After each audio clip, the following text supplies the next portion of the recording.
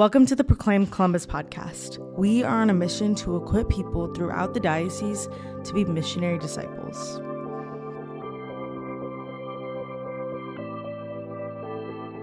I'm Michelle Fanley, and today I am in the studio with a fresh voice as we're doing a special crossover episode with Liz Christie of the Proclaim Columbus podcast, a movement to help others respond to the invitation of the Holy Spirit and to live out a radical missionary identity. Liz is the Associate Director of Missionary Disciple Formation for the Diocese of Columbus, and since we are discussing the very exciting upcoming Year of the Parish during the Eucharistic Revival, she's here joining us today. Well, hello, Liz. Hi, Michelle. Thanks for having me. It's so great to have you on. And if you didn't listen to our last podcast, be sure after this to check out our previous podcast with Liz and all about her work and our local emphasis of the National Eucharistic Revival. But today we are having a wonderful guest with us. Today is Sister Alicia Torres. She is a member of the Franciscans of the Eucharist of Chicago, a religious community that carries out the mission of the church through the service to the poor, evangelization, and teaching. Sister studied theology at Loyola University Chicago and earned a Master of Divinity degree at Mundelein Seminary and received her Master of Arts in Teaching from Dominican University in River Forest. She works at the Mission of Our Lady of the Angels on Chicago's West Side, serves as vocation director for her religious community, and is a religion teacher in an inner city Catholic school. Sister Alicia competed in and won the Food Network's Chopped in 2015 and has contributed articles in several online and print and media outlets, including First Things, Catholic News Service, and America Magazine. Since July of 2021, she served on the executive team for the USCCB's National Eucharistic Revival and is a managing editor of Heart of the Revival, a weekly e-newsletter of the National Eucharistic Revival. Well, welcome, Sister. Thank you for having me. What a beautiful biography there of you. I'm actually originally from Chicago, so I love hearing all those names. My kids still make fun of me, like, you talk funny, Mom. But I don't think I have a Chicago accent. I've lived in Ohio for a long time, so it's definitely very muted. Well, Sister Alicia, can you please tell our listeners a little bit who don't know you yet? Please share a little bit about yourself and your faith journey. Sure. Well, like you said, my name is Sister Alicia, and I grew up in a military family. So my parents were both in the U.S. Navy when I was born. I was born on a little itty-bitty island off of Portugal, about 800 miles, called Terceira, one of the Azores, which is an archipelago for any of our students that might be studying, geography right now.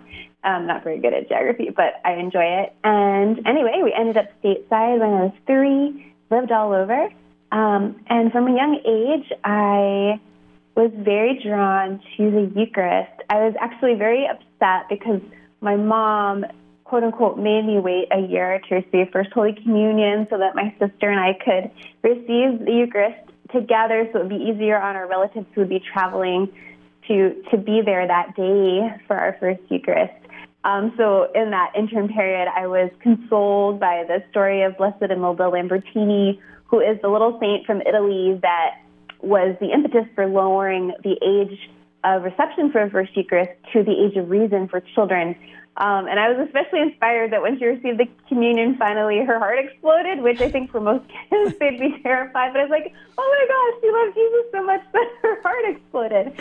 Anyways, kind of crazy fact about me. But ever since then, I've tried to stay close to Jesus. I've been really blessed by the people in my life that have accompanied me on my faith journey. When I was in college, I heard the call and fought it for a little bit to become a sister. But I realized through the discernment process and that kind of battle with the Lord and my own heart that this was how He had created my heart to love. So I've been a sister for 13 years.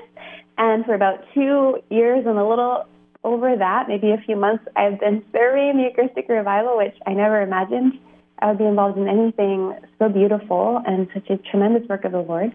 And now I'm talking to you.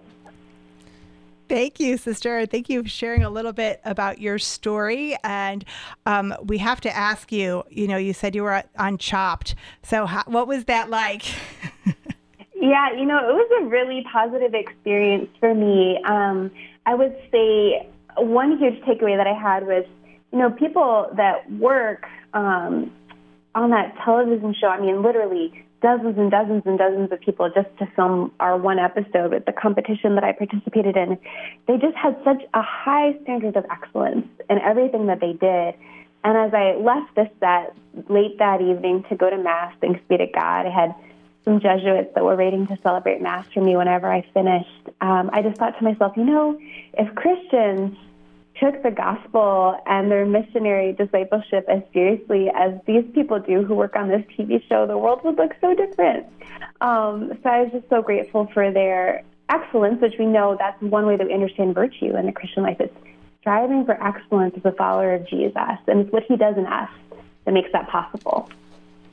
Sister, that's so beautiful. And I'm especially touched by your desire for the Eucharist at such a young age. I mean, that the Lord chose to meet you in that way in such a young age, and your desire was so strong. And I can't help but think, part of that is where you are today with this Eucharistic revival. So we want to know a little more about that. So why the Eucharistic revival? Why now? Like, why do you think it's time for that now? Yeah, well, because God wants it. Yes, amen.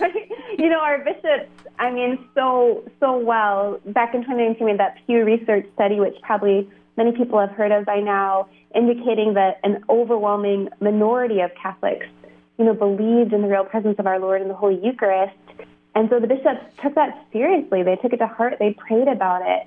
And the fruit of that prayer and that discernment was this Eucharistic revival. So first, through the prayerful reflection, discernment of Bishop Barron, and then when Bishop Cousins came on as the chairman for the Committee on Evangelization and Catechesis, he took that to heart and he carried this Eucharistic revival forward. So incredibly grateful to Bishop Cousins and all the bishops around the country who have been so supportive and really leading this revival to where we are today, where we find ourselves coming to the end of our first official year of revival, focused on the diocesan level, the leadership in our church, both lay and ordained, and getting ready to launch the parish year of revival, where the hope and the desire is to bring this movement of the Holy Spirit into the pews, into your Catholics in the parishes, and invite them into this incredible mission and opportunity. So tell us a little bit about your role with the revival. I saw you helped prepare the Eucharistic preachers, and we're so excited that our women's conference will be having 2 of them this year at our Catholic Women's Conference in February. We'll have Father Tim Anastas and Father John Burns speaking. So share a little bit more about this and some of the other work you're doing, because I feel like every day I go on your website, there's more and more amazing information. Mm-hmm. Yeah, I'm so pleased to share that the website does keep growing. And actually, everybody should look out for a very special announcement on Wednesday, but I won't say anything else, just a little teaser there. Wednesday, the 17th of May, if this is getting listened to later, we'll have a big announcement around the revival. But yeah, I was invited to join the executive team for the Eucharistic Revival a couple of years ago, and the first task that the group I was part of was mission to accomplish was to make the Eucharistic preachers happen. And so it started from an idea inspired that Bishop Cousins had, that we needed a team of Eucharistic preachers, to over 50 religious and diocesan priests from around the country, from different ages and ethnicities and experiences, who came to Chicago here to the Mission of Our Lady of the Angels, where my religious community serves. And Bishop Cousins, Bishop Rhodes, Bishop Lombardo, we had many people come in to offer a beautiful retreat for these men the week before Holy Week last year in 2022, with much time for Mass, for Eucharistic adoration, for reflection, to talk together as brothers, as brothers in the priesthood, and then be sent out on mission to, in a sense, spark the fire of revival around the country. Not to say that we don't have fantastic preachers around the country, but rather to offer these priests as a gift through the ministry of preaching to help proclaim in a charismatic and a gospel-centered way, proclaiming the gospel. What has Jesus done for us through the context of the Holy Eucharist? Yeah, that's so beautiful. And how do you feel like it's being received at the parish level and where these speakers are going out? What's kind of the sense of that? Our preachers have primarily focused on diocesan level events. They've spoken at conferences, Eucharistic congresses, clergy retreats, days of formation for lay leaders and catechists. And from what I hear, they've been incredibly well received, which is a total joy for me to hear that they're really bearing fruit in the Lord. And, for some of our preachers, it's been a real transformation in their own priesthood. I'm thinking of one priest in particular whose bishop was just so touched that he was nominated, that he actually changed his assignment so that he'd be more available. And he's been all over the place preaching these missions. And, he's come back to me from the ground and says, "Sister, the revival is happening. People are being set on fire." And it's just so encouraging for me to hear how the Holy Spirit is working through the preachers and through so many people around the country. It really sounds like the Lord is just breaking things open here in just a new and exciting way. Like these preachers, like you said, maybe weren't even known to their bishops, and now they're going out even on more mission and just growing into that. That's just really amazing. So, yeah. So, it's really exciting. And then as we kind of go through this parish year, then of course we've got the big event next July. So, talk to us a little bit about that, the National Eucharistic Congress. For sure. So as Tim Lemkowski, our executive director for the Congress, likes to say, the movement needs a moment. And that is what the National Eucharistic Congress in July of 2024 is in Indianapolis. It's this moment, this generational experience that we're inviting the whole church to participate in.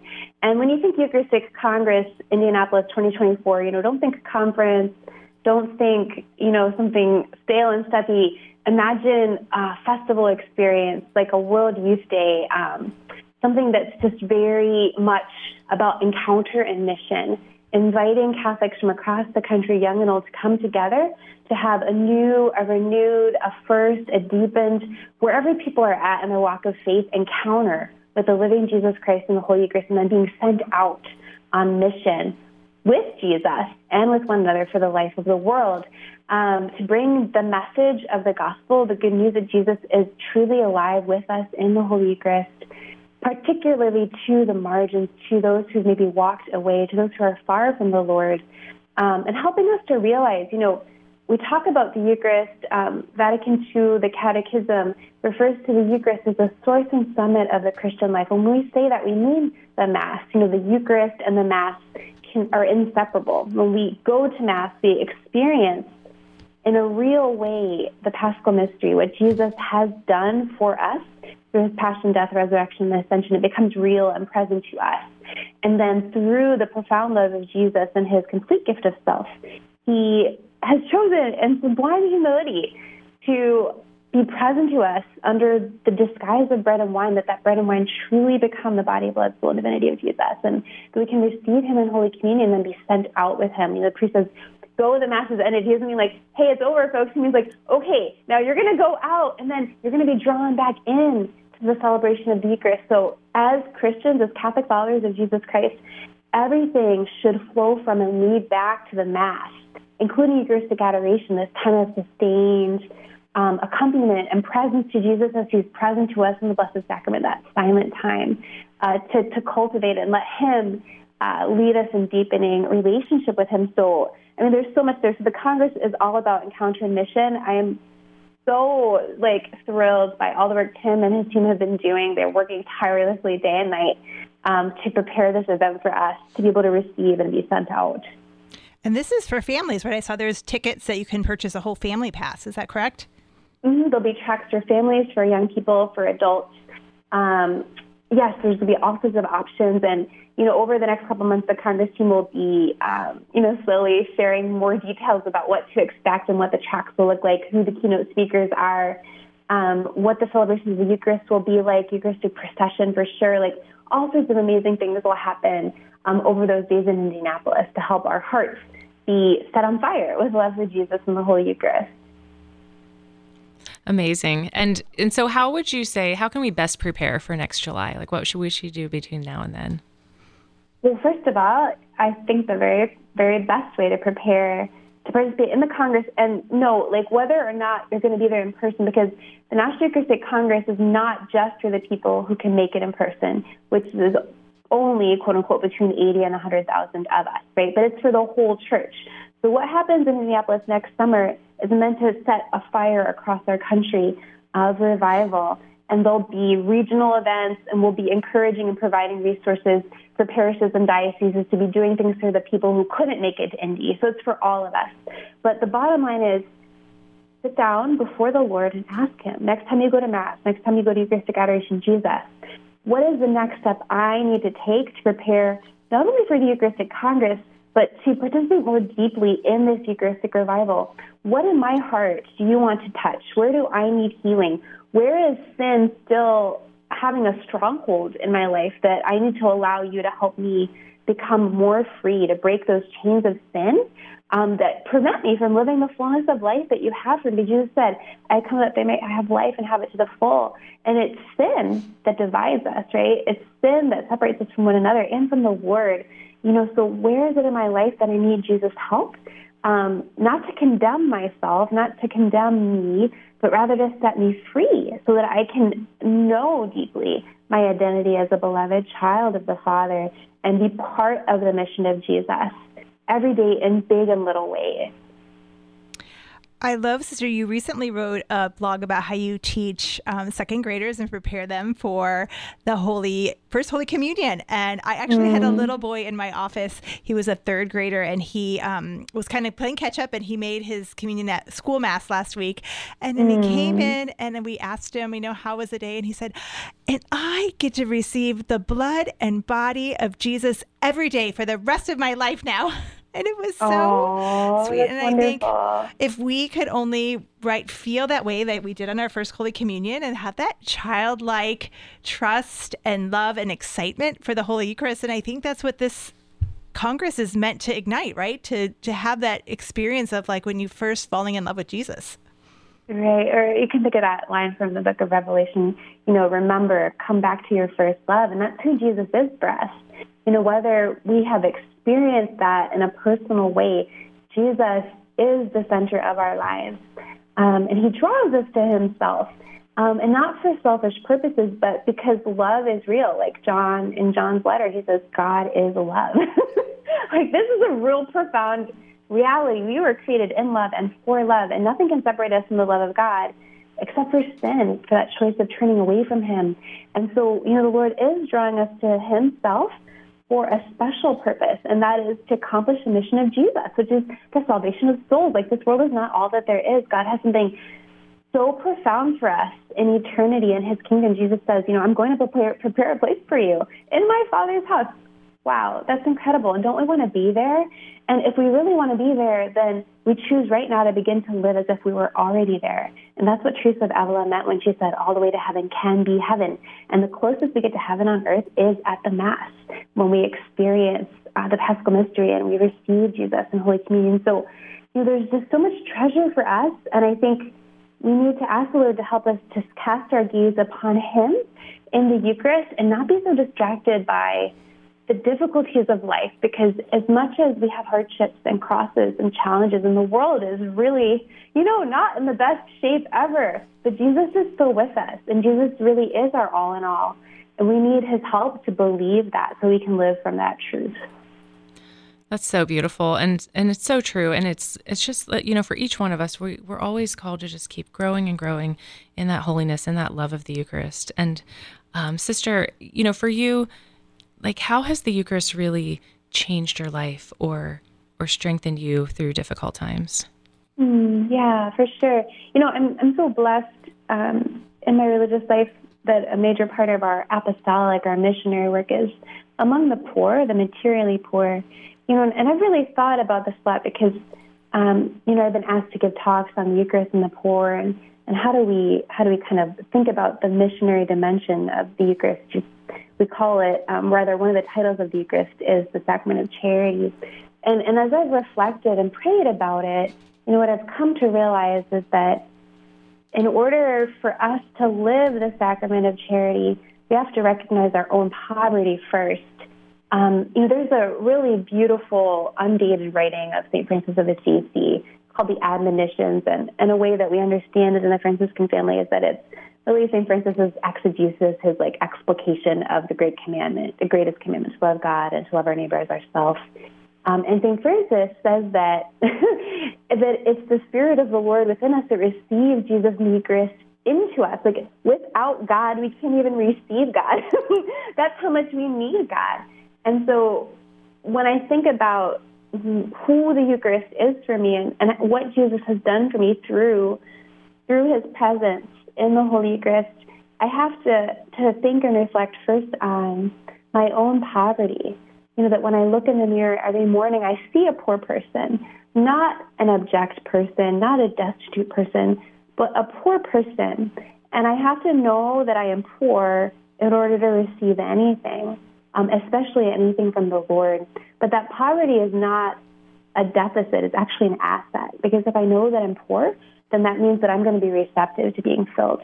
And I want to trust more and more that Jesus knows what I need. Because sometimes we don't even know what we need. As a matter of fact, I think a lot of the times we don't know what we need. We know we need something, but we can't put our finger on it.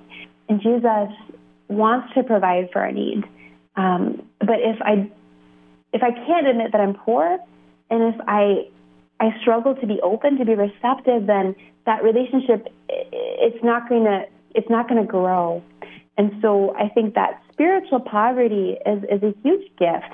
Jesus himself chose a poor life in this world. And so we don't have to be afraid of our poverty, whether it's material or spiritual poverty. Certainly the Lord doesn't want us to be lacking in basic needs, but he wants us to bring our poverty to him. And I think it's a great gift, and it's something we really should take stock of. Sister, I have to ask, of all the religious orders, there's so many, you chose the Franciscans of the Eucharist. So why did you choose this order? What drew you to this order? Well, I sincerely believe it was an invitation from the Lord. A lot of people don't realize, and there's many religious communities that have the title of the Eucharist or one of the titles of the Eucharist in their name, but, our community is a newer religious community in the Archdiocese of Chicago. We were founded 13 years ago here in the Archdiocese. But many people don't realize that St. Francis of Assisi was a profoundly Eucharistic saint. All the saints were, but, often we associate St. Francis with love for creation and the goodness of God's great earth and the animals and the plants and the people. But the only reason why St. Francis could love and see the good of creation is because he was a man that was completely captured by the mystery of the incarnation, that the Word was made flesh and dwelt among us. And in our Franciscan spirituality, there's 3 moments that we really look at when we reflect on the incarnation: Christ in the crèche, so the infant Jesus in the manger, Christ on the cross, pouring himself out for us, and Christ in the Eucharist remains with us always until the end of time, which we hear in the end of Matthew's Gospel, chapter 28. And so, St. Francis knew Jesus Christ, and because he knew Christ, he was able to make a gift of himself to the world through preaching the gospel and serving the poor. And so it's very attractive. I think all people really are drawn to noble ideals, and there's no greater and more noble ideal than the ideal of the gospel, than the standard of Christ. And Jesus is demanding. He says, unless you take up your cross and follow me, you can't be my disciple. But listen to that phrase, take up your cross and follow me. Like, we're not alone in that. And Jesus doesn't ask us to carry anything that we can't bear, and he is with us. So, yeah, I think that there's so much more to following Jesus than we realize, and it's a great adventure. It's a hard adventure, but it's a great adventure. And we find a deep peace and a deep joy when we surrender to the plan of the Lord for our lives. Thank you, sister. That's so beautiful. And, so much of what you're saying, you write about this in a newsletter for the National Eucharistic Revival. And just a lot of beautiful things come out on a regular basis from you with thoughts like this. So how can people access that? How can they get a hold of that? Oh, yeah. So we have this fantastic weekly newsletter called Heart of the Revival, and you can subscribe for free today. You can go to eucharisticrevival.org/newsletter. That'll take you right to the subscription page. And we are blessed by incredibly talented writers from all over the country that contribute content that helps us to not only grow in our faith from an understanding perspective, but also to be inspired. So a lot of our content is evangelizing content, testimonies from men and women, young and old, who are just like us, who have had an experience of Jesus or who desired to have an experience of Jesus and had it, and that changed their lives. And so it's been a real humbling experience for me to serve as managing editor of this newsletter. And we have a lot of things in the works for this coming year leading up to Eucharistic Congress. So I'm really excited to start to release new content and creative projects that we've been working on and preparing for people. And my great hope, for every single one of us is that not just in this coming year, but even every day, that we take one step closer to the Lord Jesus. And the best way to do that as Catholics is to open our hearts to the treasure of the Holy Eucharist. Jesus is present to us at the Mass in 4 ways: in the Scriptures, in the priest who celebrates, in the assembly, and most especially his sacramental presence in the Eucharist. So there's so much treasure there for us, and Jesus wants to reveal that treasure to us. And we just have to ask him to help us open our hearts. Well, thank you so much, Sister Alicia, for joining us. Would you mind closing us in prayer today? Oh, for sure. Thank you so much. In the name of the Father, and of the Son, and of the Holy Spirit, amen. Heavenly Father, we thank you so much for allowing us to share this time together as your sons and daughters. We ask you to help us to deepen in our relationship with your beloved Son, Jesus, who remains with us always in a most special way in the Holy Eucharist. Help us to be living temples of your Spirit and to be open to the healing and the conversion you want for us, so that we can be more free to proclaim the good news that Jesus is alive and that heaven is waiting for us. We make this prayer in his holy name. Amen. Amen. In the name of the Father, and of the Son, and the Holy Spirit. Amen. Thank you, Sister Alicia, for joining us, and God bless you. God bless you too. Bye-bye. Well, we thank you today for joining us on Inspired by Faith. We hope you are blessed and inspired by this episode. To find out more about the Columbus Catholic Women's Conference, visit columbuscatholicwomen.com. And to hear more about Proclaim Columbus, visit proclaimcolumbus.com. Thank you, Sister Alicia, for joining us, and God bless you. Thank you for listening to this episode of the Proclaim Columbus podcast. And until next time, go and proclaim God's glory.